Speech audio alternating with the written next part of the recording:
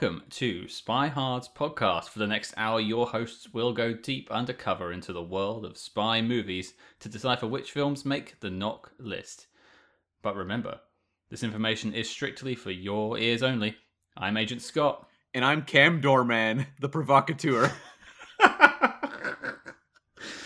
We're off to a flying start. That's right, we're soaring, baby.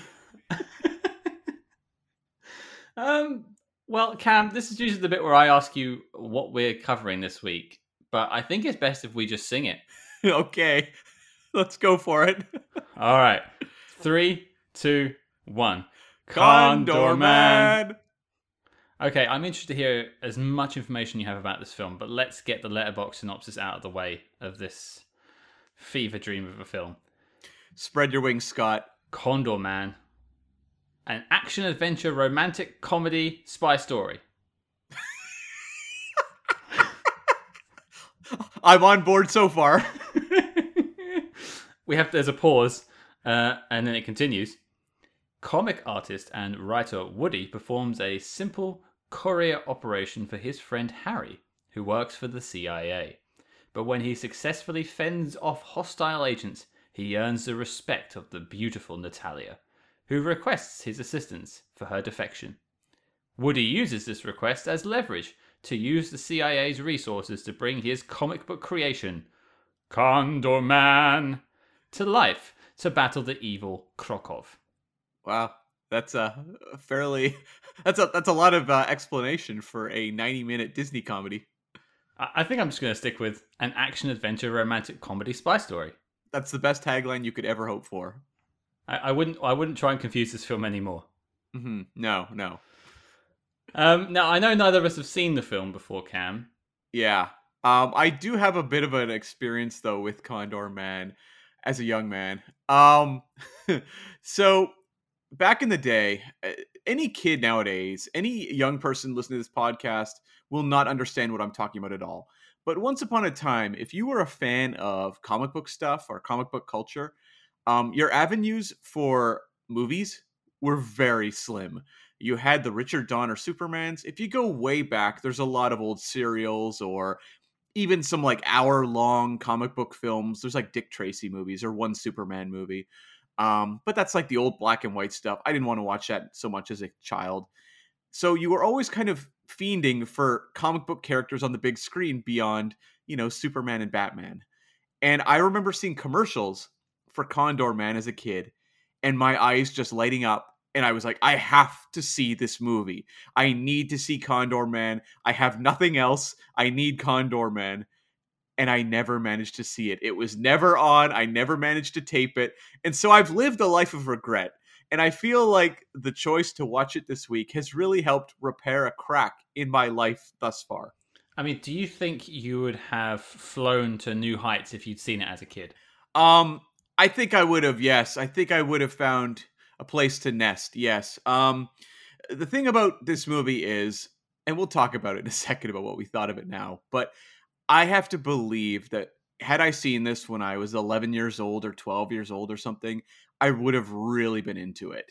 So, I mean, The Rocketeer came out in 91, so I guess maybe if I'd compared The Rocketeer to Condor Man, I would have been a little disappointed. But nonetheless, I would have been on board for Condor Man.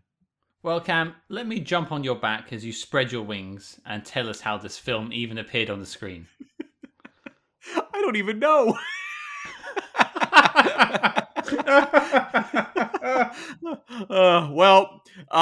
We did an episode recently on The Man with One Red Shoe, and that was a movie's, the development and creation of that movie was somewhat shrouded in secrecy because no one cares. That's kind of the case with Condor Man, but I can give you some definite details. So this was a Disney production, and it started life, it was inspired very loosely by a story called Game of X by a writer named Robert Sheckley, and he was a novelist. He'd also written a story that was adapted into the movie Free Jack from 1992, the Mick Jagger, Emilio Estevez sci-fi action movie. We actually referenced that in our Bourne Legacy episode, weirdly enough. Free Jack, really making a comeback on the Spy Hards podcast. Jack Hards? Oh, God, no. So, Game of X, this story, they say loosely adapted, and I want to read the description of this story and see if anything jumps out to you. Here it is. All secret agents need to look out for William Nye, now known as Agent X. His recruitment was simple, and his legend is brilliant but unearned. Somehow he thinks he's the best there is, and we all know how pride goeth before a fall. The master of sci fi hilarity and biting social satire creates a spy world that has gathered praise from the greats of the genre. I don't know. It sounds like the guy who wrote it is himself, I would say. But I'm guessing there's just maybe the loose connection of like kind of a bumbling dude winding up as some sort of hero, Agent X in this case. I'm guessing that's what they took, like a very, very simple concept. Yeah, I can kind of see the whole guy with no skills getting the job. That sounds of it maybe, but that's about it. Yeah, and they say it's a social satire set in sort of the spy world. I don't know about the social satire with Condor Man, but it's definitely trying to do a bit of satire. So I guess that's maybe what the connection was. Nonetheless, they bring in another writer named Mark Sturdivant. He had written one episode of Beretta. Then he wrote Condor Man, and then he didn't really write ever again. So his career was much like Condor Man's first jump off the Eiffel Tower. Except there was a safety shoot, because he did become a second assistant director on the TV series Frasier for a fairly long run. So he was okay in the long haul. He was finally able to afford some tossed salad and scrambled eggs. That's right. So they brought on director Charles Jarrett, who had worked in a lot of TV. He'd also done a couple films, Anne of the Thousand Days, starring Richard Burton, as well as Mary Queen of Scots, very much like period era costume dramas, which I feel like was an ill fit perhaps for Condor Man. What, his outfit? No, those were period specific. Oh. I don't want to go to that period, thanks. Yeah. Jarrett didn't work a ton afterwards, at least on anything that notable. He did do a Nicolas Cage drama called Boy in Blue a handful of years later, but not a lot really post Condor Man of note. So one of the big things was the exec vice president in charge of production, Ron Miller, was determined that the female lead in this movie would be the sexiest in Disney history. Like, this was really the mountain he was staking his flag on. Like, this was a big deal. That is such a 1970s, 1980s sentence. Yeah, no kidding, right? And so he pursued Raquel Welch. She turned it down. And so that's how Barbara Carrero was cast. She was, I guess, somewhere down the line in terms of casting and auditions and what have you. So I don't know. Like, I would say that Ron Miller, this was his mission in life. And Ron Miller was diehard on Condor Man because this man had plans for a sequel immediately. Like, he had greenlit the sequel idea, or at least authorized a sequel before this movie had even come out. He was also expecting to make a series of them. So Ron Miller was really willing to die on the hill that is Condor Man. Well, it did die, so yeah. Couple other notables with this production. Remy Julian was the stunt supervisor on this film, and he is very notable because he'd worked on a spy film called Spies a handful of years earlier, which was kind of a comedy spy film, but he did the driving stunts on a few Bond films you may have heard of: For Your Eyes Only, Octopussy, View to a Kill, License to Kill, and GoldenEye. Yes, I think I've come across him at some point. Yeah, he seems a little familiar. He also did stunts on the movie Double Team, starring Jean-Claude Van Damme and Dennis Rodman, which we will tackle in the future. Now that one I'm looking forward to. Yeah. So, you know, you've got some definite pedigree there in the stunt department, and the effects were done here at Pinewood Studios, and they used Colin Chilvers to try to achieve some of the effects in this. He had worked on Superman 1 and 2, and I don't know if anyone, the younger people out there would remember this, but the big, tagline for Superman, the motion picture, was, "You will believe a man can fly." Scott, did you believe a Condor Man could fly? No, not without a few a harness and a few strings. Yeah, exactly. I don't know that this was quite on the level of Superman, but Also, there was no Richard Donner in sight on Condor Man, so maybe that's part of the reason. They said that when they were putting together the flying rigs, they were initially tried to fit Michael Crawford into Christopher Reeve's like mold suit, and it didn't work. Okay. So I just like the idea of them looking at those two guys and being like, "Yeah, the same mold should work." Yeah, I guess, sure. No. He's a spindly little guy. That's a different thing altogether. Definitely is. And so that's sort of the production. There's not a lot. I mean, I can totally believe this was a pretty easy to put together production. There's obviously some stunt stuff that would have been a lot of work, but in terms of just kind of day-to-day shooting on this, it seems like it would be fairly relaxed. I don't think a lot of people were losing sleep at night over Condor Man. So in terms of box office, Condor Man did not do well. Okay.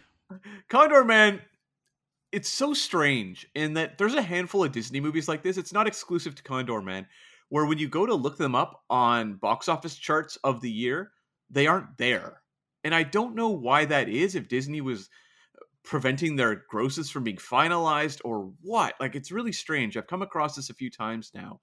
But everything I could find on Condor Man says it cost about $14 million and made about that. So that's not great. And they said that I found an old Variety report that said Condor Man lost them $9.5 million.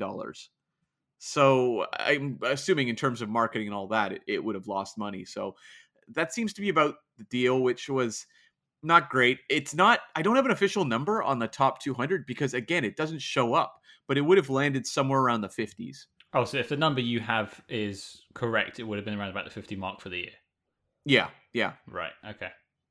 Yeah, just very strange. I don't know why that is, why it's not listed, because it was a wide release for the most part. Like, it wasn't a, independent, small little release that went nowhere. It actually played in theaters, especially to make $14 million. Like, that's playing, quite a few places.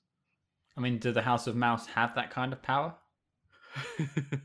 They do now. Yeah, they got Condor Man into every single screen possible. The whole world could only watch Condor Man, and they chose not to. I think I'll skip it this week, darling. Yeah. So the top three for 1981, number one, you had Raiders of the Lost Ark. Number two, On Golden Pond, co-starring Dabney Coleman. And at number three, you had Superman 2. I think it's fascinating to think of Condor Man coming out the same year as Raiders of the Lost Ark. It's just like the budget version. I mean, it's really budget, right? Like, you look at what Raiders achieves, or even Superman 2, and then you hold up Condor Man next to it. It's bizarre. Well, even Superman 4, The Quest for Peace, looks better than this. Oh, I don't know if I can go out on that line there. At least you can't see the cables. That's true. It's funny. I actually found a Siskel and Ebert review from that time period. Roger Ebert didn't do a print review for Condor Man, but they did a review on their show. And like, Gene Siskel was outraged about spotting the cables. Like, that's all he talked about throughout the review. He's just like, I can't believe I'm watching a movie with cables in it. In a film that wants you to suspend your disbelief and think that this guy can invent laser guns, you've got to get the cables out. And not make it look like this man is clearly suspended. And like the way he... I'll get into it later. I'll save this. Sure. So a few other notables. At number 8, For Your Eyes Only, the Bond film, came out this year. At number 42, Eye of the Needle. I believe it's a Donald Sutherland film. Another spy film, actually. And this was a very notable year for Disney. Disney, it's so crazy to think of because nowadays, Disney is, they basically own everything. They are our overlords. We all bow down to Disney. But back in the day, Disney was really struggling. I mean, when they're making Condor Man, maybe that's not a surprise, but 1981 was like a really bad year for them. They put out Fox and the Hound, which did well. It was like number 14 for the year. But then they put out this like string of other movies that were real bombs. They had at number 45, The Devil and Max Devlin. Number 54, Dragon Slayer, which starred Mark Singer. It was sort of a, one of those many sword and sorcery movies that arrived somewhat, around that period. There's a ton of them out there. Sure. Yep. Conan falls around that time too. I think the next year. Tons of those movies at the time. And then also way off. Who knows where it landed, because I couldn't even find box office stats. They put out a movie called Amy, which was about a teacher teaching speech to deaf children. I have no idea where this movie landed, but again, it was another Disney production this year that just tanked, like just went nowhere. So it's so strange when you look now, whenever we cover movies from probably like what 2012 onwards, Disney movies occupy a lot of the top slots on those top threes when we talk about the box office for that year. But back in the day, like Disney was really struggling, especially in like the 70s, 80s. I will say, I'm not going to be in Condor Man's defense necessarily, but Disney wouldn't take a punt on this film now. No, not a chance. Not At least they tried. Sure, and I can totally understand why they did, because Disney historically always struggled to find movies that appealed to like young boys. And I guess that's probably what this was. I mean, it makes a lot of sense. And it clearly didn't really work. But it's very telling that way further down the road, they're buying Star Wars and making, a Tron movie and buying Marvel. Like they finally gave up on original things and just said, just start mining the archives or, buying up new properties. Sure. It makes sense. Yeah. Couple other notes just for Condor Man. Writer Linda Lane claimed Condor Man was similar to her cartoon character Laser Lady and filed a $16 million lawsuit against Disney for copyright infringement, unfair competition, and unjust enrichment. I could not find an outcome to that lawsuit, so I'm guessing they just kind of quietly paid her outside of court or something. Well, didn't they have a character called Laser Lady? They did, yeah. That's why the lawsuit happened, yeah. Okay. Well, maybe that ate into its profits. That's where all the money went. Yeah. 200 million to this random cartoonist. Another thing, when Marvel was acquired by Disney in 2009, Amazing Spider-Man editor Stephen Wacker lobbied to have Condor Man brought into the Marvel universe. Is that along with Howard the Duck? Well, Howard the Duck actually is a Marvel property. Oh yeah, I know. I just thought like if you're going to bring Howard the Duck into the scene, you might as well have Condor Man flying over the top.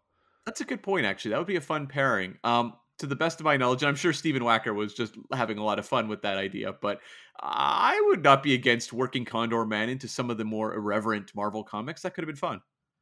Hey, Michael Crawford's still here. That's right. And also, Condor Man makes a cameo in a Pixar short called Toy Story Toons Small Fry from 2011. It centers around a support group meeting for discarded kids' meal toys, and there is a Condor Man toy there.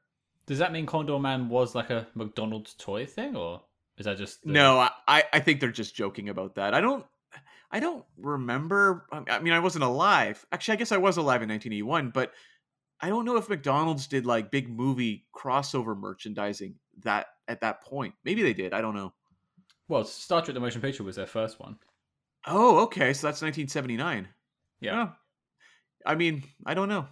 I guess, Scott, you and I have to get on eBay and search for Condor Man McDonald's merchandise to see if it exists.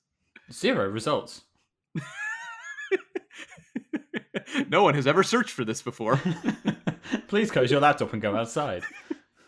We're calling IT. Something is clearly wrong. Yeah, so that about sums up Condor Man, the journey that was. Well, Cam, let's wander into this restaurant in Istanbul and talk about Condor Man. Yes, it's time. Yeah, I think it is. And I mean, I wrote down a tagline for this film that they didn't use. Okay. I think it's pretty good. Condor Man. Pretty fly for a white guy. That would have been really ahead of its time. Yeah. Even the song works with it. It could have been part of the soundtrack. It's great. Yeah. I mean, The Offspring, maybe that's what inspired them when they wrote the song. I've just been watching a VHS from Condor Man. Yeah. If you re-release this movie, you might hear that. They might use that. That's with the Howard the Duck crossover that they're going to make now because of us. Of course, yeah. Infinitely more interesting at this point. But okay. I didn't have the connection to this film that you did. I hadn't heard of it, and I think this was your choice of a film. Yeah. So I was quite keen to tackle it. I have watched it twice now, and I have so many questions. So I will preface my review with this. I wasn't feeling that well the day that I watched it. I had a bit of a headache, a bit of a fever. So I thought maybe when I watched it the first time, I was just imagining some of this stuff. Yeah. But then I went back and watched it the next day. No, absolutely exactly how I remembered it. What is this film? Well, so are you coming down on the positive? I don't know where I'm coming down. I'm drifting gently into the River Seine right now. Like it's just like I'm being like yeah. Overall, it's clearly a kids' film. Wait, what? I thought this was a mature film for thinking adults, the most sophisticated of audiences. I didn't know going into it that it wasn't an adult-focused film because most spy stories don't really go for kids. No, that's true. In fact, it's kind of bumming me out. We haven't yet come across, not to spoil anything for this movie, but a kids spy film that is really like a classic. You know what I mean? Like one where we're like slam dunk for the knock list. I'm hoping there's some out there, but not a lot are jumping to mind. So, I know we've got a number of them on our list to, come up in the future, but boy, I'm hoping we find that one that's an obvious, just great spy film for kids. So I guess we'll have to wait and see if that happens. But back to Condorman. You just think about the opening of this film, right? You've got this weird Who Framed Roger Rabbit moment. Right. Of the cartoon interacting with the rest of the film. I can't remember. Who Framed Roger Rabbit's after this, right? Yeah. We just actually covered that film on the Chicklit podcast, so check that out. Yeah, really fun episode. Roger Rabbit, little bit higher level of artistry than Condorman. But then it cuts to like him on the Eiffel Tower, which last time I saw that, I watched A View to a Kill recently. And I remember they had to jump through so many hoops to shoot on the Eiffel Tower. I think this film is probably the reason why. I also think they heavily faked this. Do you reckon? Probably, right? I got the impression they did shoot it there. Although the thing with the Eiffel Tower was, I think it was more they had issues with View to a Kill in the terms of someone parachuting off of it. That was much more difficult. Condorman, I think they were probably maybe allowed to, shoot him standing on it, but I don't think they did that. The stuntman jumping off of it, probably at the Eiffel Tower, right? I guess not. It's just such a bizarre opening because you think this. No one in their right mind thinks that they can make this thing fly. Yes. So you instantly have to just sort of stand back and be like, okay, he's either got an issue upstairs or this film doesn't take place in reality. It's a really strange movie. I found the first half of it almost felt like a Naked Gun movie, and then the second half tries to take this character seriously. It's a very strange mashup of these two things that, I mean, you could say across the board, it's just a very light, goofy movie that I'm sure kids would enjoy. But in terms of, analyzing it as a film, it is a weird clash in that the character undergoes a very different shift halfway through, and the movie becomes an entirely different type of movie. So I will say, just in terms of overall, I enjoyed the experience of watching Condorman. It's not very good. It's definitely not very good, but I kind of love these weird, almost surreal Disney live action films from the era. My sister and I, during COVID, we did a whole Bond marathon where we were watching Bond movies every week. At a certain point, we ran out of Bond movies. We covered them all. The pandemic's been going a long while, people. We had to jump on to other things. And so my sister and I have been doing a lot of kitschy 1970s, 60s Disney live action films. And last night, we once again did one. We did the movie Gus, about a Yugoslavian mule who can kick field goals. The direct sequel to Condorman. Right? And so we watched Gus, and then, we finished that up. And then I had to go and watch Condorman right after. So maybe the craziness of Condorman didn't feel quite as jarring because I just watched Gus. But this was very much a thing that Disney made these very strange, cartoony, weird movies for kids. And Condorman, I think what I enjoyed about it was the spy spoofing stuff. Some of the stunts are pretty well done, and we'll dive into all that stuff later. But it's not a good movie, but it's one I found fairly watchable. And I will say the 90-minute runtime really works in its favor. Yeah, overall I didn't hate my experience of watching it twice. There was certain funny bits to take out of it, fun elements, fun scenes, fun stunts, like you said. And it definitely works as a kids' film who aren't paying that much attention to it and won't look at the cables hanging off of Condor Man. Yeah. But if you dig any deeper into this film, it just falls apart. Well, it really is kind of nonsensical. um and it's just like the type of movie that, again, like I said, if I was like 10 years old or 11 years old, I would have been so into Condor Man. I would have thought it would have like be one of the coolest movies possible. I'm glad it didn't catch on because I think you would have had kids, jumping off at the top of their buildings with flimsy wings. Oh God. Yeah. Yeah, like the old Superman craze of the 1950s or whatever with the George Reeves show where they had issues with that. Yeah. Oh, did they? Okay. Yeah, I mean, I'm sure it was probably only a couple notable examples, but they got press at the time. I can understand that why kids would want to emulate their heroes, but yeah, and you said this before. There's that sort of tonality shift about midway through, Yeah. and you can really track it as well because it actually starts off quite well. Apart from that iffy scene on the Eiffel Tower, you've got this guy, your hero of the film, Woody, played by Michael Crawford. He's a cartoonist, and he's staying with his friend in Paris Right. to get a feel for Paris itself and to draw a comic about Condor Man. And then, yeah, that's fine. And then his friend, who happens to work, I think, for the CIA, it's never really specified. Yeah, he was CIA. Okay. Asks him to drop off some papers in Istanbul, which a bit question marky, but okay. And he gets there, he meets the love interest of the film, and he kind of stumbles his way through an action scene because he has no skills. Right. Yeah. That's you can kind of buy it, but then after that, like he's designing rocket cars, dressing up in like a gypsy outfit with. There's a scene with that I really want to get into later, but at that point, the film just—I don't want to use the term, but it does jump the shark.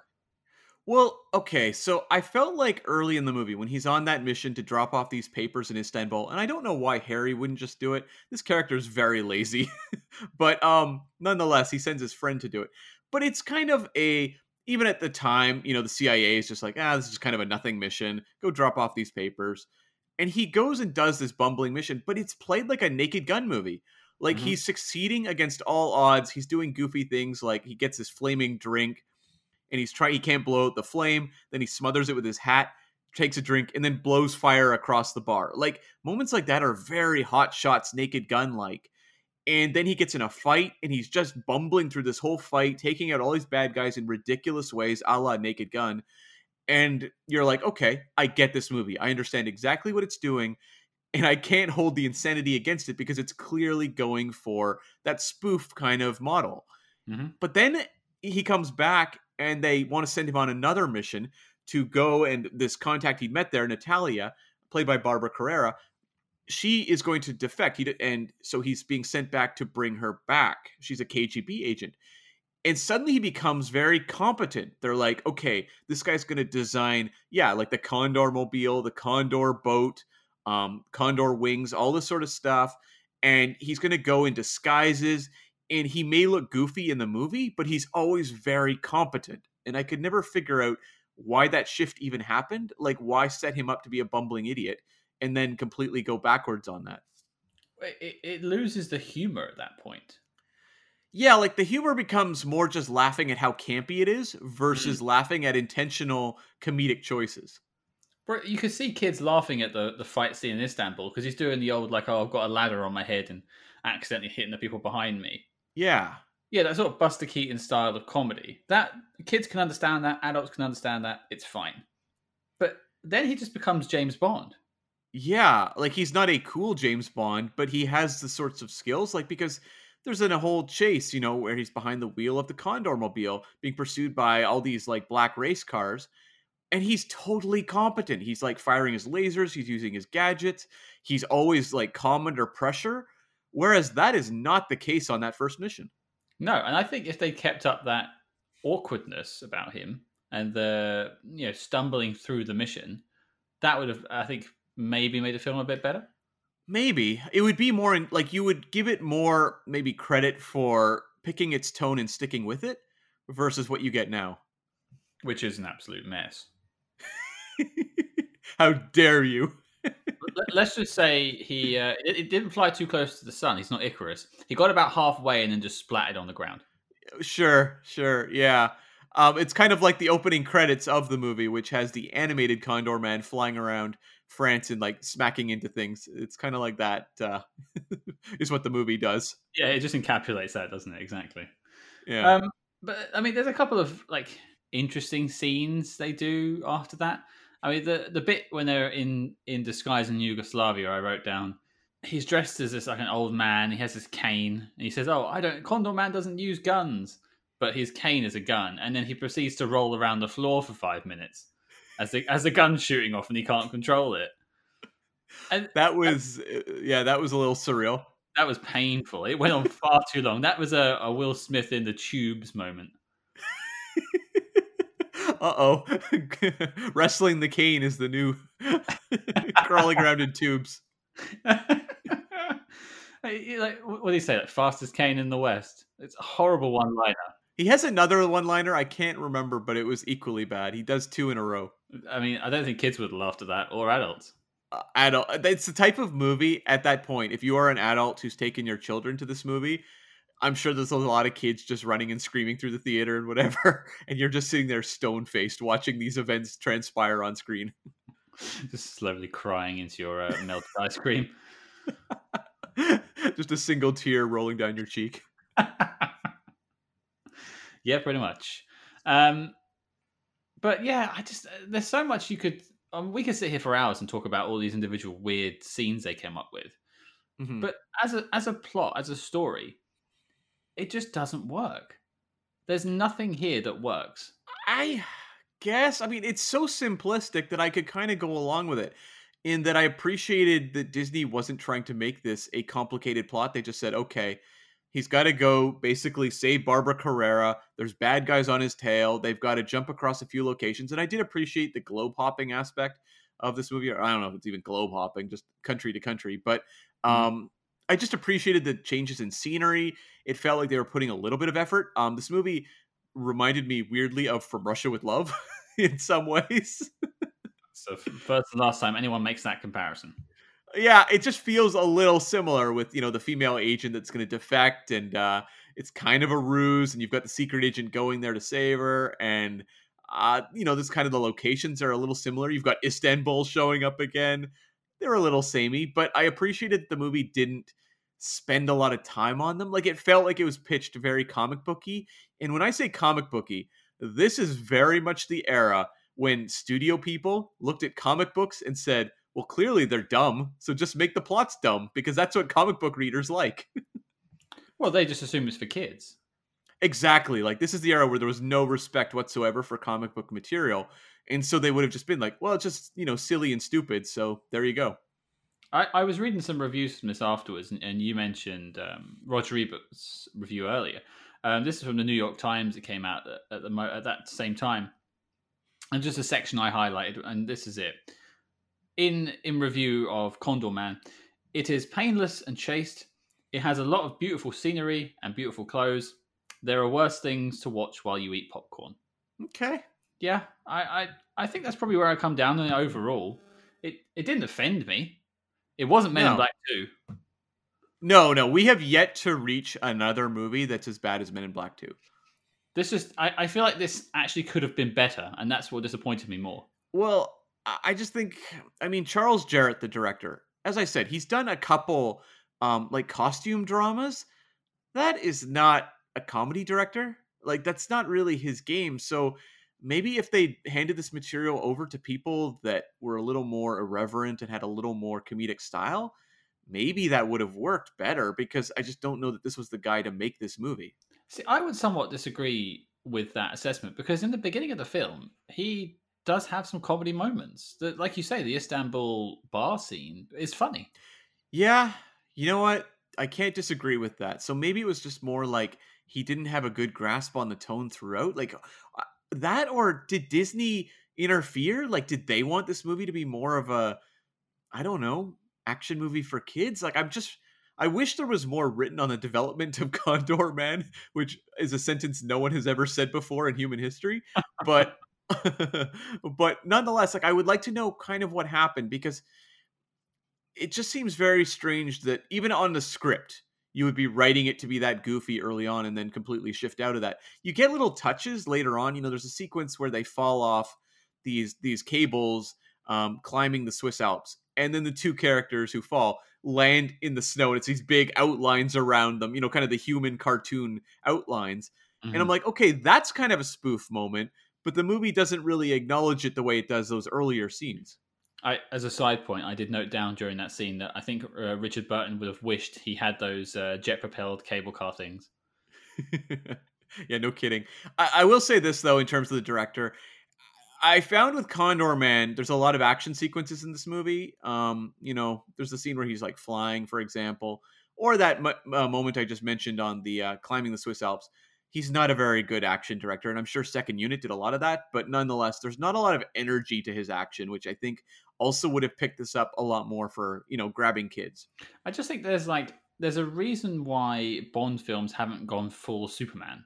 He gets close, Yeah, but there's also a reason why superhero films don't really go full spy intrigue. The closest we have for that is Captain America, maybe Winter Soldier, until Black Widow comes out. Yeah, if that does go full spy. yeah.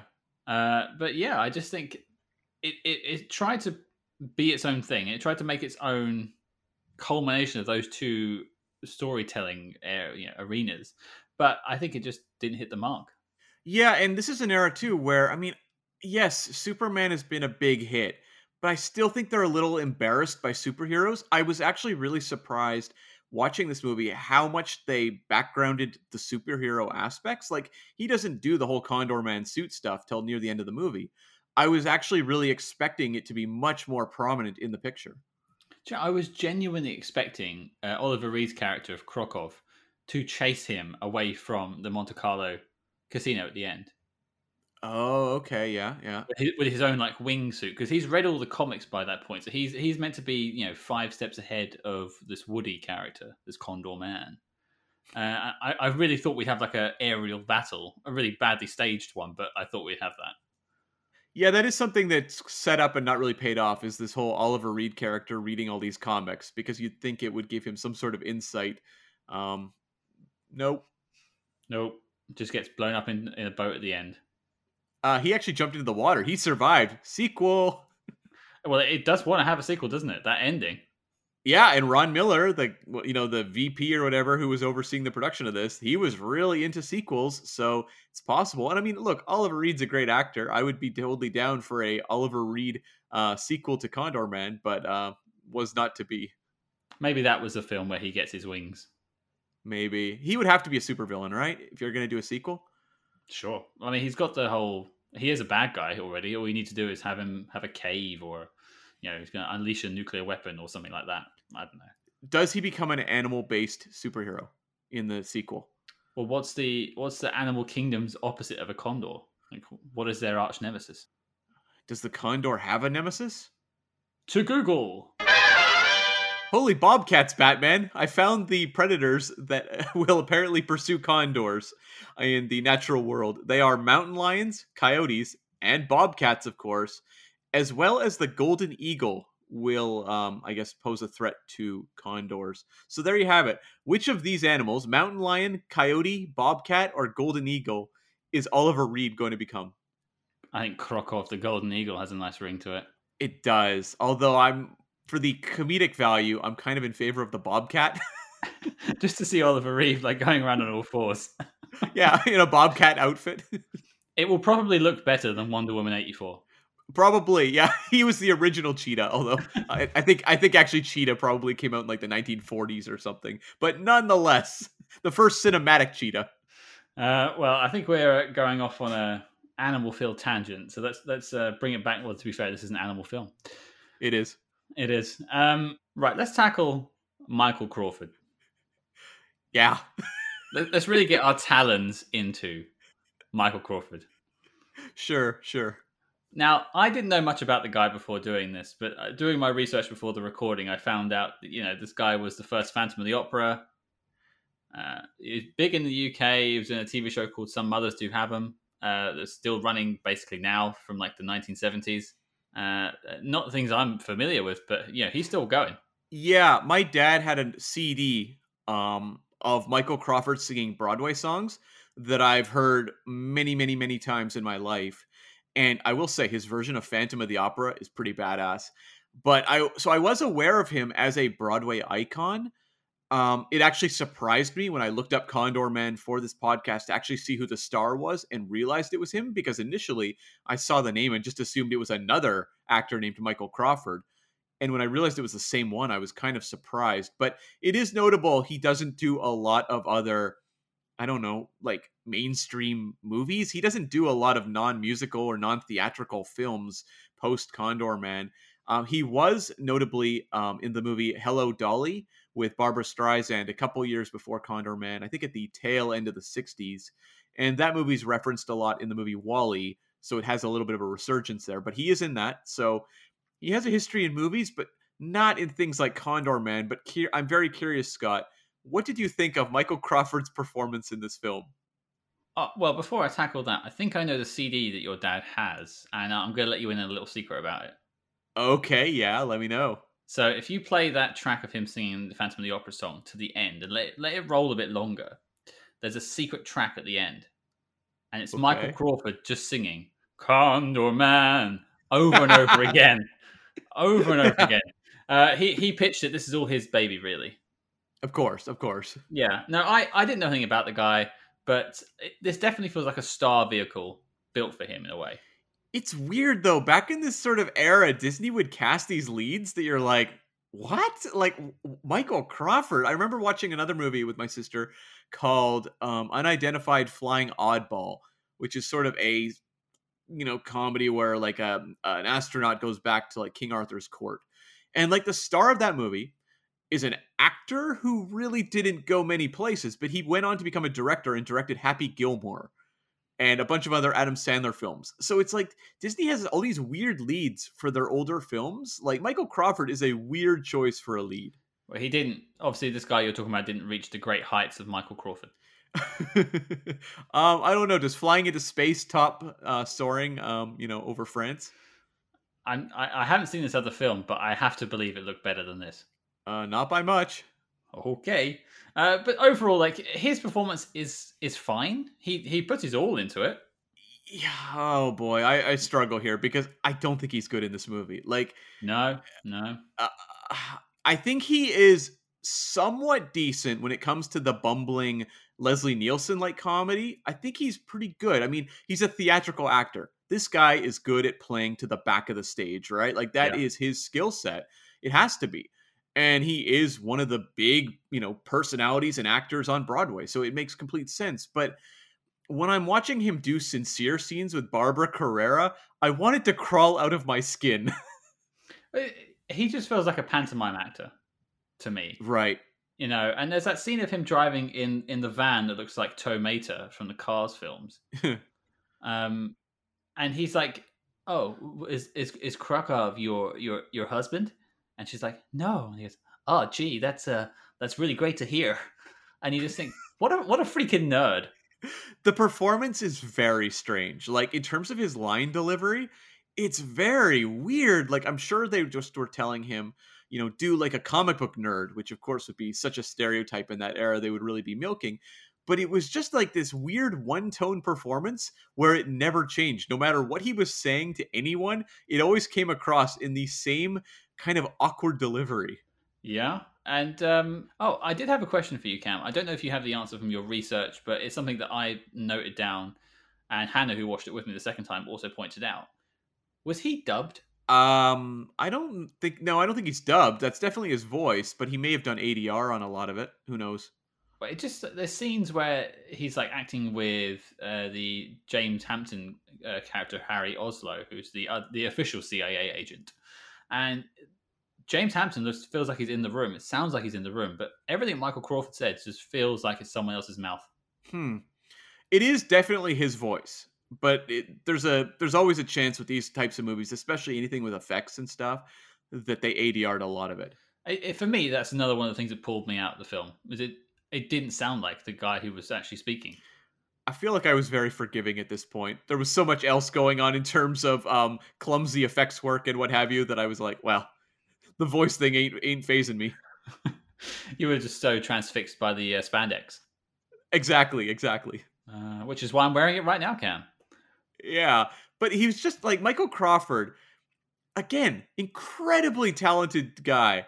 This I just don't think was his thing. And I think he knew it because the fact that he didn't do any other movies like this going forward shows he probably wasn't pursuing these types of roles, and I don't think they were pursuing him either. And it's perfectly fine for him to be a Broadway or West End actor, as we would say here, and not be an action star. It would have been more interesting, really, to cast him as like a Broadway actor who has to go and put on a performance and get through a spy scenario. I would buy that, of him being really theatrical through spy situations versus this comic book angle. I mean, this movie doesn't know anything about comic books whatsoever, at all. Like, it has no insight into this. It doesn't really seem to know anything about them. It even has a couple weird lines, like, like the character of Woody says, like, he only wants to do things in his comics he can do in real life. Boy, that would have really hampered the writers of Green Lantern. Well, it's not even that. It's the line he says afterwards where he goes, kids never buy it if they're not doing it in real life. Now, I'm sorry, but I don't think anyone on this planet is powered by the sun. No, or Spider-Man, Silver Surfer, Doctor Strange. These are all heroes who were around in the 60s. Hello, the Hulk. Hey, man, I've been working out. And he has another line that really grated on me, where I can't remember what the exact setup was, but they make reference to him going to New York or something, or sending Condor Man to New York. And he says, oh, like, Superman already has the Big Apple. Superman's in Metropolis, not the Big Apple. Yeah, I didn't get that either. I assume it's just, as you say, they had no idea about comic book characters. I'm guessing they're just jumping off of Superman the movie, which used some New York imagery in their Metropolis. I'm guessing that's what they were assuming. But again, this is a movie that just has absolutely no knowledge or understanding of comic books or comic book culture, and is just kind of like filling in the gaps, like, yeah. Kids in their silly books. But this is what doesn't make sense to me, because you get a lot of these films where they kind of go, oh, what do kids want right now? What do they like? And we were talking about Men in Black 2, back to that, funnily enough. It was like, oh yeah, kids like Tool and Burger King and Lara Flynn Boyd in spandex. Yeah. Right? Lara Flynn Boyle, I should say. That makes sense. I get it. But kids weren't really into just Superman and James Bond at this time. They liked lots of other things that were far more approachable. Oh, totally. I mean, the 1970s is actually a pretty interesting time for Marvel Comics. Kids are really into stuff like The Master of Kung Fu and a lot of the monster-based books. There's some really interesting things coming out of Marvel. I mean, that's when Luke Cage becomes a big character. It's not like Marvel had just faded into obscurity at this point. It was still a very strong creative force. I'm not exact. Oh, you know what? This is the DC Rebirth too, where they really nailed down Batman in this era. And, after the whole 60s camp phase, like, comic books were doing interesting things in the 70s. And this movie does not care about that whatsoever. Well, it's not even the comic book stuff. Like, I'm saying, stripped that away for a second. There was things that kids liked other than comic books. Sure. It's just weird they went down this tangent of trying to combine a serious spy story, because there is that running through it somewhere, with this over-the-top superhero story and the campy action bits of James Bond. Well, it really feels like they're just like, invest everything in spoofing more so Roger Moore James Bond films, but I don't even know if you can spoof Roger Moore James Bond films. Well, I think they do in quite a few films, but maybe not well. But can you spoof a Roger Moore Bond film? Because they're already pretty absurd, and Roger Moore is, doing that eyebrow raise, like, he recognizes they're absurd. I feel like you can spoof more some of the Connerys. You could definitely spoof some of the Daniel Craig's going forward. But in terms of Roger Moore, there's always a jokiness to them already that it feels kind of weird to try to make a spoof movie about it. I suppose you could only spoof the people who want to be Bond at that point.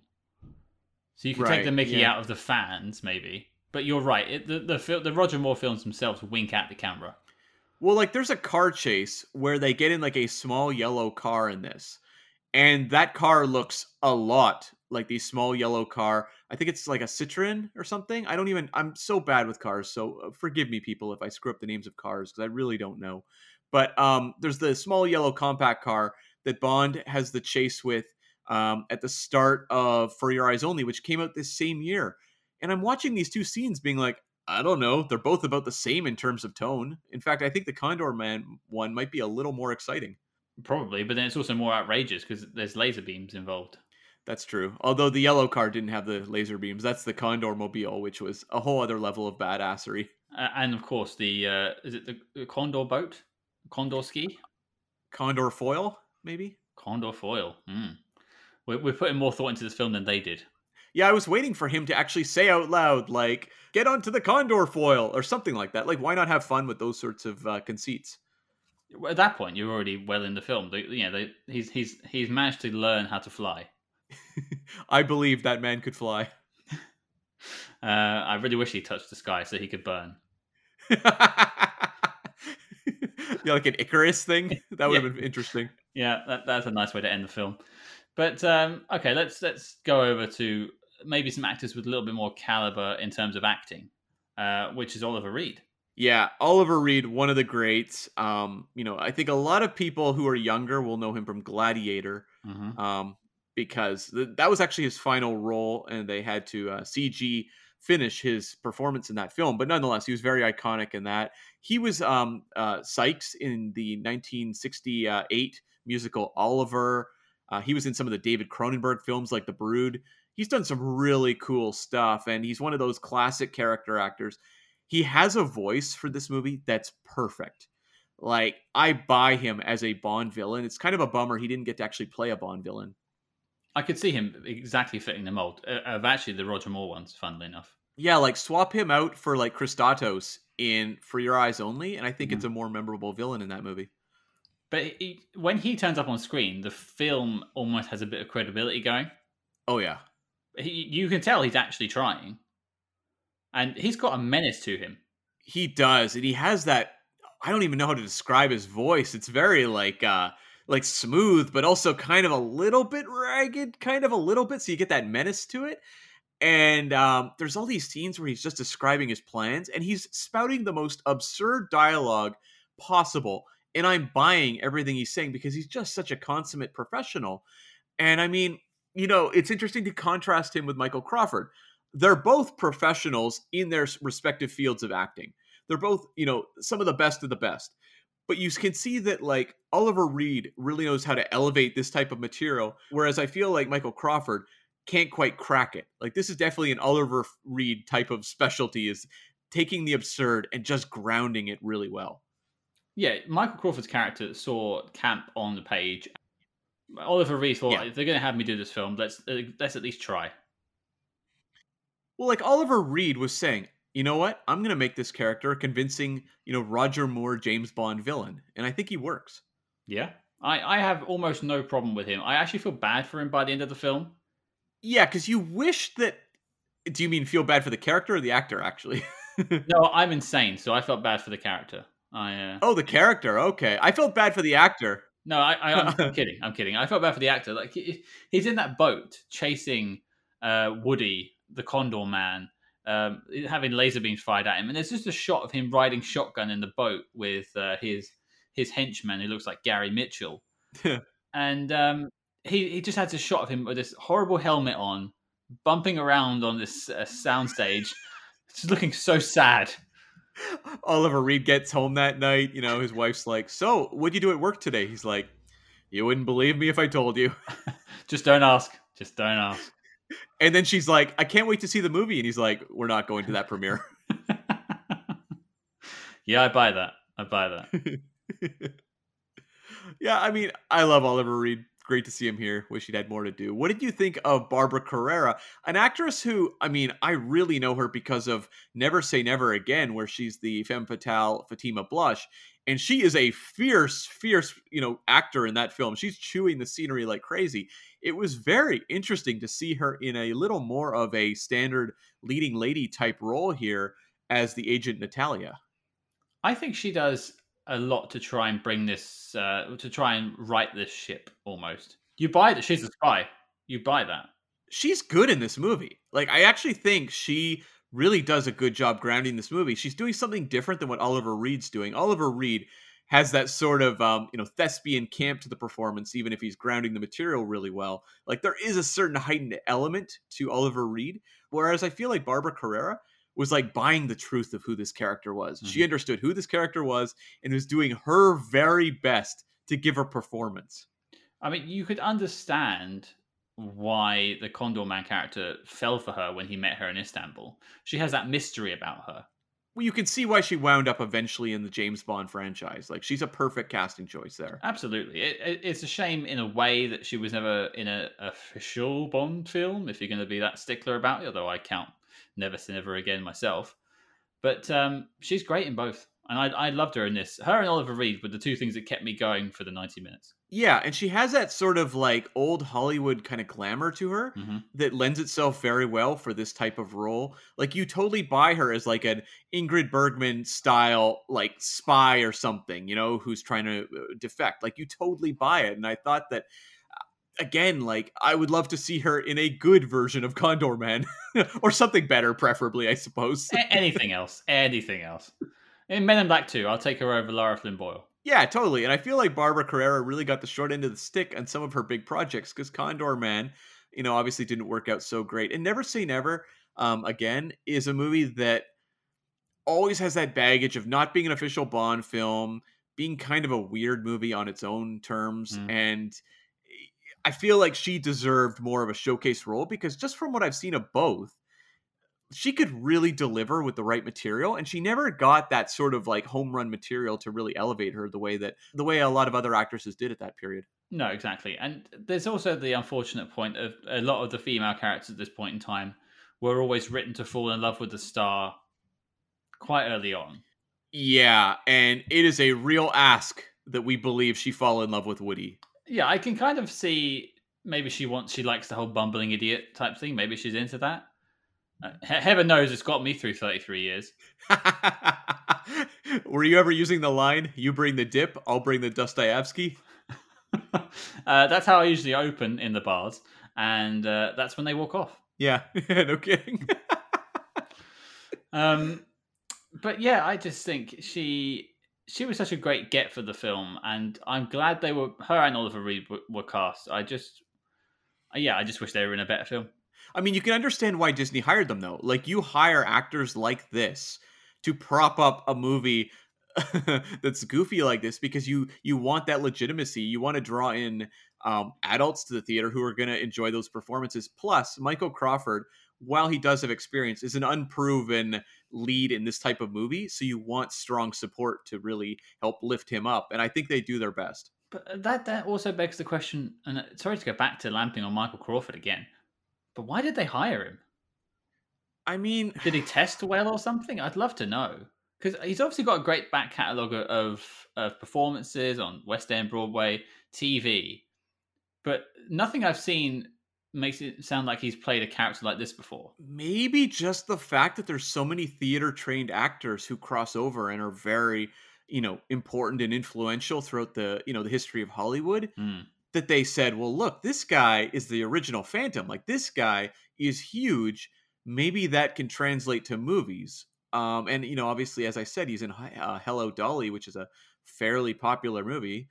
Maybe they just thought this was the next step for him. But, yeah, not the best choice. No. Not the best choice in a lot of respects. Not the best choice of film. Not the best choice of way to spend the afternoon. No, I'm kidding. Is there any other main characters you want to touch on? I guess we could talk about James Hampton as Harry. Yeah, James Hampton, an actor, the second he walked on screen, I'm like, I know this man. I have seen this man, I'm sure, in countless 80s movies. He was the dad in Teen Wolf. That's where he really jumped out to me. Right. I was baffled by this character of Harry because he's a CIA agent. He says just a file clerk. Fair enough. I kind of like the idea of going with the low-ranking CIA guy. But, like, is this movie trying to satirize the state of the CIA? Like, are they trying to make fun of the CIA for being inept? I could never quite tell because Harry initially seems to give that off, and his bosses are just like putting him in charge of missions and not seeming to care whatsoever. and then giving him the company credit card. Yeah. Like, do what you want. Like, who does that? That's a massive waste of like taxpayer money, I imagine, for the Americans. No kidding. But then, like, Harry shows up later as their plan B to save them when they get arrested and framed. Um, and he seems somewhat competent. Like, it's not like Harry turns into this like bumbling fool in the field either. It's very weird. Well, I would say the accent proves your point otherwise. That's also true. Yeah, I don't know. But the thing is that they've missed the mark in terms of when you would tell that story, because the 70s were filled with spy stories that had to do with not trusting your government. You look at, 3 Days of the Condor, which they make reference to in this film, Hmm. because frankly, it's a much better film. And so, but we're past that now. We're in the 80s. That's not really a hot topic anymore. Yeah, yeah, it's true, and that's why I was uncertain if they were trying to ridicule the CIA or not, because it doesn't seem like they commit to it really. No, no. I don't know what to say. I don't know what to say, Cam. I still think I might be, high on painkillers. I mean, maybe they are ultimately that all of these missions can be solved by a comic book guy with a budget. Maybe that's just the ultimate damning statement on the CIA in this movie. Well, it just like I would understand them saying, here's we'll build what you want. I guess you could sort of put Batman in that realm. Unlimited Mhm. money, you can become Batman, but you can't invent laser beams. Yeah, what was that all about? I don't know. I didn't notice the laser beams on the car really until the second viewing. So when I saw them pop out of the condor foil, I thought I was losing my mind. How has he got a laser beam? And why is everyone okay with this? That has to be the Star Wars effect, right? And the Moonraker effect? Yeah, yeah. Wait, Star Wars was what, 70 something? 77, Moonraker 79, and this is 81. And when was Empire? That is 1980. Right, so, okay, yeah. That makes total sense then. They want laser beams. Yeah. Kids like laser beams. It is the most goofy looking laser beam sequence, though. I mean, they have lasers on the car as well, but at the end when he's firing through the cannon on the back of the boat, when you see the long shots, like that cannon is swinging around wildly. Because this poor stuntman has this like gun that's like attached to the back of the boat, and the boat is bouncing like crazy on these waves, and the gun is just flying all over the place. It's really funny to watch.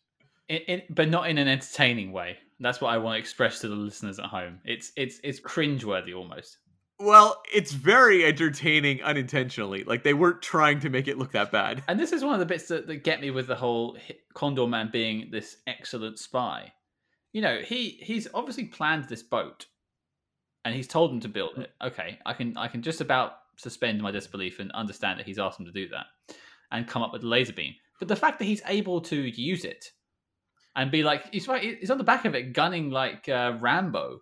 Yeah, it's really crazy. Like that's why I don't understand this movie's shift in character depiction. It just doesn't make any sense why he's so competent at the end here. Maybe we just needed to strap on our wings, Cam, and just fly off the Eiffel Tower with him, and just let him take us to the promised land. Maybe. The only other actor I'll just touch on.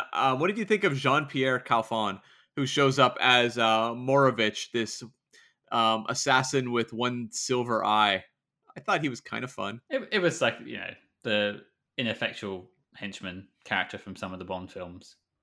It was just kind of there. Not many speaking lines, but he was just kind of there. I noted down that he looked like Gary Mitchell, as I mentioned before. For those who don't know, that's from the original Star Trek, because they had I think it was a silver eye in that too. Yep, Yeah, that's right. Yeah, that's all I really noted down. I mean, it was a bit outrageous that their hit squad drove Porsche 911s and boats. I don't really get that. You think they would just sort of infiltrate the town and kill them instead of this whole protracted car sequence? I did enjoy though that there was a lot of like explosions and deaths in this movie. Yeah, a lot of cars careening off the sides of roads and boats blowing up. I actually thought the car stunts were pretty good. Like that whole sequence with the Condor Mobile taking out, those black race cars. I actually really enjoyed some of those crashes. They were really well done. In what universe did you ever picture yourself saying that sentence? I know, right? So strange. But I mean, Condor Man, whenever they ask you to watch the stuff of him flying or going up those cables or even some of the boat stuff, it doesn't really work. It's a little sluggishly directed. I thought there was some actual like car gags in terms of the crashes and stuff that were really entertaining. I'm trying to think of anything more than just a couple of ones that careened off the side. The ramp was fun. Oh, God. That was the most awkward looking thing. When it just CGs itself up and you just see the little eye holes where they're peeking through. I think that's the worst thing to drive. That wasn't CG, not in that era. That's like an optical effect or something. Oh, like the Marty McFly hand. Yeah. Right. A much better film. I don't know. I guess it was entertaining. I think I was just losing my mind slowly throughout this film. Totally understand. Totally understand. Were there any other things that jumped out to you in this movie? I suppose that I've got like one thing to mention. Mm-hmm. When Woody was telling Barbara Carrera's character of Natalia about the USA, he started listing off all these things that he sort of associates with America. I have a couple written down. And I'd be interested to know what you think is the best of America afterwards. Okay. So he finished off, I only managed to catch the last things. He finished off with senior proms and baseball. Baseball's very American. I mean, I guess so are senior proms, but I'll take baseball over senior proms. So what's the Canadian version of that? If you've got Barbara Carrera sitting next to you in your bright yellow sports car and you're driving around the hills of Italy, what are you telling her about Canada? Well, you're going to say hockey instead of baseball. Maybe curling would be in there. Is that your hair or? What's that? No, curling is a sport. It's kind of like shuffleboard on the ice. And is that what you do in your day-to-day life? I don't, but my dad actually plays. Fair enough. And what else have you got? I feel like a lot of Canada people just refer to food items. You know, you'll go through the list of like maple syrup and whatever, poutine. But I don't know, like moose. I'm trying to think. There's got to be something. I'm sure other Canadians are just screaming into their earphones right now, into their earbuds, I should say. But like, I'm trying to think of Canadian activities. I mean, I guess, depending where you live, there's like a lot of skiing and stuff. But at this point, Barbara Carrera is throwing herself out of the car down the hill. Yeah. She doesn't want to come with you, mate. Maybe snowshoeing? Is that a thing in Canada? I don't know. You live there. I don't know. Well, I don't want to speak for all of Canada. Well, you do. I know, right? That's my unfortunate voice right now. You tried at least, anyway. You see, I've always said, though, I'm a really lousy Canadian because so many of the things that people tie to Canada, I'm not into. I'm really the wrong person to ask when it comes to, like, favorite Canadian pastimes because I probably don't do any of them. If it helps, Cam, I've always said that too. Yeah, I mean, I just want to actually acknowledge a very British moment in this film, which is when the car sinks in the water and we get the dun, dun, dun, dun, dun, dun, dun, dun, dun, dun. Which, of course, caused me to stand up. Of course. Yeah. Was that a British car? It was a Rolls Royce. Okay. That's what I thought. I didn't get it, though, because I thought they would have gone for the Aston Martin. Because that's the Bond car. I thought that, the DB9, sorry, DB5, I should say. The classic Sean Connery Bond car. They didn't. They went for the Aston, which is a weird choice. Maybe they couldn't afford one. Oh, I would put... maybe. It was a classic Aston Martin, though. Anyway, that's enough car talk. But, it was just... That was a weird scene. That whole, like, him landing, and... Why did he care about the car? They were running off anyway. I have no idea. That's the tagline for this episode. Speaking of inexplicable moments, we have the disguises in this, and there is a point where Woody and his buddy Harry go undercover as Arab sheiks. And, that's the era, folks. Yeah, there's not much we can say, and there's not much that this film can do to try and recover itself from that. It's pretty damning looking at it now. Yeah, we should acknowledge this does come out the same year, though, as Raiders of the Lost Ark, where you have John Rhys Davies playing an Egyptian man. So, again, very much the thing in the 80s. Yeah, I like to take art as the time it came out. So I'm not going to lamp on it for doing it, but I just think it is in poor taste now. And important to point out as well that it's kind of like, okay, we would not do that now. Yeah, my note was literally, uh-oh. Yeah. Mine was the exact same. I wrote disguises, uh-oh. Yeah. Another fumble. Yeah. Just a couple other really quick things I'll mention. At the wedding scene where Barbara Carrera goes in and destroys that man's marriage. Yeah, there's no coming back from that, is there? No, there's really not. But that scene reminded me a lot of the auction scene in North by Northwest, so I appreciated that. Yeah, robbing from a better film, fine by me. Yep, and you had the like two old women fist fighting. That was kind of funny. I noted that down too. I just wrote two grannies at wedding, lol. Yeah. And then the other little thing I had written down was at the at the beginning of the movie, when you have the animated Condor Man, at one point he makes the Goofy howling sound, where it's that like crazy, like you always hear it when Goofy's falling off a cliff or something. Is that where that's from? Oh my god. I wrote down, I've heard this noise before. Yeah. So that's where it's from. Right. Okay. Um, Okay. So that's just like a reused sound effect, like the Wilhelm scream then. Yeah, it's like a little in joke, I'm sure, because it's Disney making the movie and throwing in the Goofy noise. I'm sure that was just kind of a little bit of a joke on their part. Fair enough. Fair enough. Yeah. And let's just close out these sort of moments to note with the fact that this movie ends with someone whispering in Woody's ear about another mission, and then he smiles, and we get a freeze frame. Did we even get credits? I don't think we did. We? I don't think we did. I didn't on my copy. It just said Condor Man, and that was it. Yeah, because a Walt Disney production. I got the pop up on my because I bought it on Apple rentals, and I got the You poor thing. well, it was a rental for like $4.99 or something, but I got the pop up of "Would you like to watch next?" during that scene, during that little bit at the end. So no, I don't think there were really credits. They couldn't even be bothered. What did it recommend to watch next? I think Peter Pan. Okay. I was hoping it would come up with a better film. I guess it did. I mean, Peter Pan, it's a man who's flying, so I guess. The only other thing I had that interested me to think about was the drink that he has in the Istanbul bar. And we were talking about this scene earlier because it's a flaming alcoholic drink by the looks of it. And he tries to put it out by blowing on it, and then he puts his hat on it. And I really wished his hat had set on fire. That's what I thought was going to happen. Yeah, it felt like the natural progression of the gag. But although maybe it was better because we didn't necessarily see where it was going to go. That's true.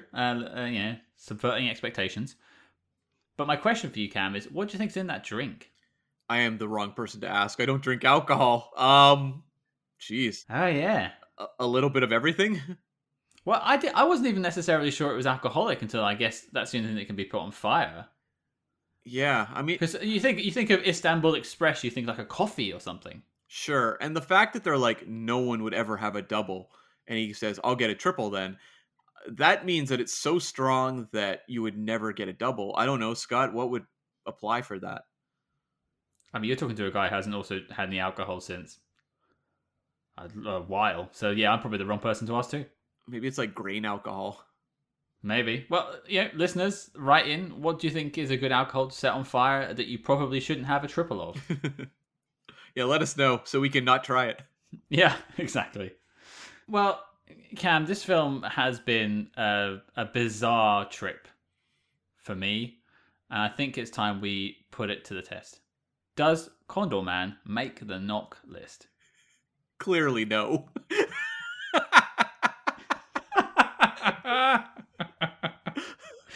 It's not much of a question, really, is it? It's not. It's a movie that, like, I will say this. I would really recommend this to people. If you've got, once COVID's over, you get together with a group of friends. Maybe there are some drinks that you can't have doubles or triples of involved. And just kind of gather around, and you want that sort of like that bad movie experience where you can all watch something and laugh and kind of joke about it throughout.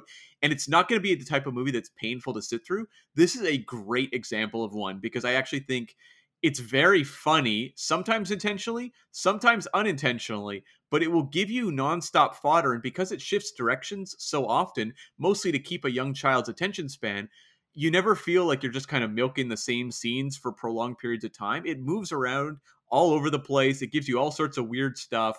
And I think it would probably work for bad movie watching. Yeah, I think I would agree with that. And the thing I marked down in my notes about my final thoughts is it doesn't have a bad intention in its body. They wanted a fun kids spy action film, and I think they kind of missed the mark overall in terms of the story and the plot. But it's a nice film. Like there's nothing bad about it in this world of these grim, dark stories that we get all the time, all the nonsense that's going on around us. Sometimes it is nice to have these light stories that don't really mean anything. And it's very just like wide-eyed and optimistic. It doesn't have any cynicism to it. It's not going for like mean-spirited violence. It's just kind of having fun and being silly. So it's not a movie I could ever imagine hating. It's a movie that I actually had a little bit of affection for just watching just the days where Disney made weird movies like this, even if they weren't good. But you know, it's not a good movie. Especially, as No. I said at the top of the show, this is coming out the same year as Raiders of the Lost Ark and Superman 2.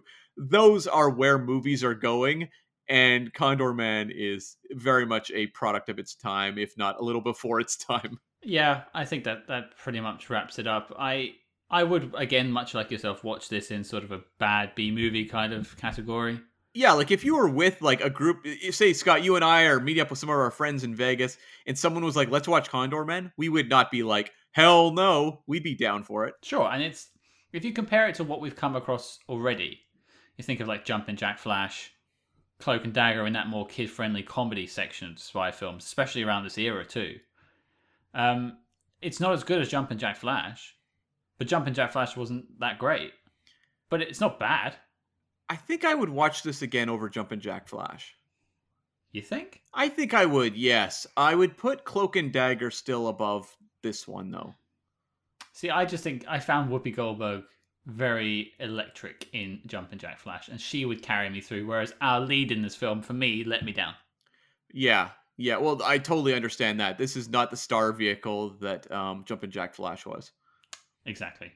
So, and just to clarify, that's a no from me as well if you didn't get it from what I just said. And I guess that means that we have jumped off of the Eiffel Tower and one of our wings has broken, and as such, Condor Man is not making the knock list. In fact, it is plummeting into the river as we speak. So the dossier on this film is complete and a bit damp because we had to pull it out of the river. Really milking these Condor Man puns. It's all I have left. More comedy than the film has. It's going to be really appropriate when you keep making them throughout Tinker Tailor Soldier Spy.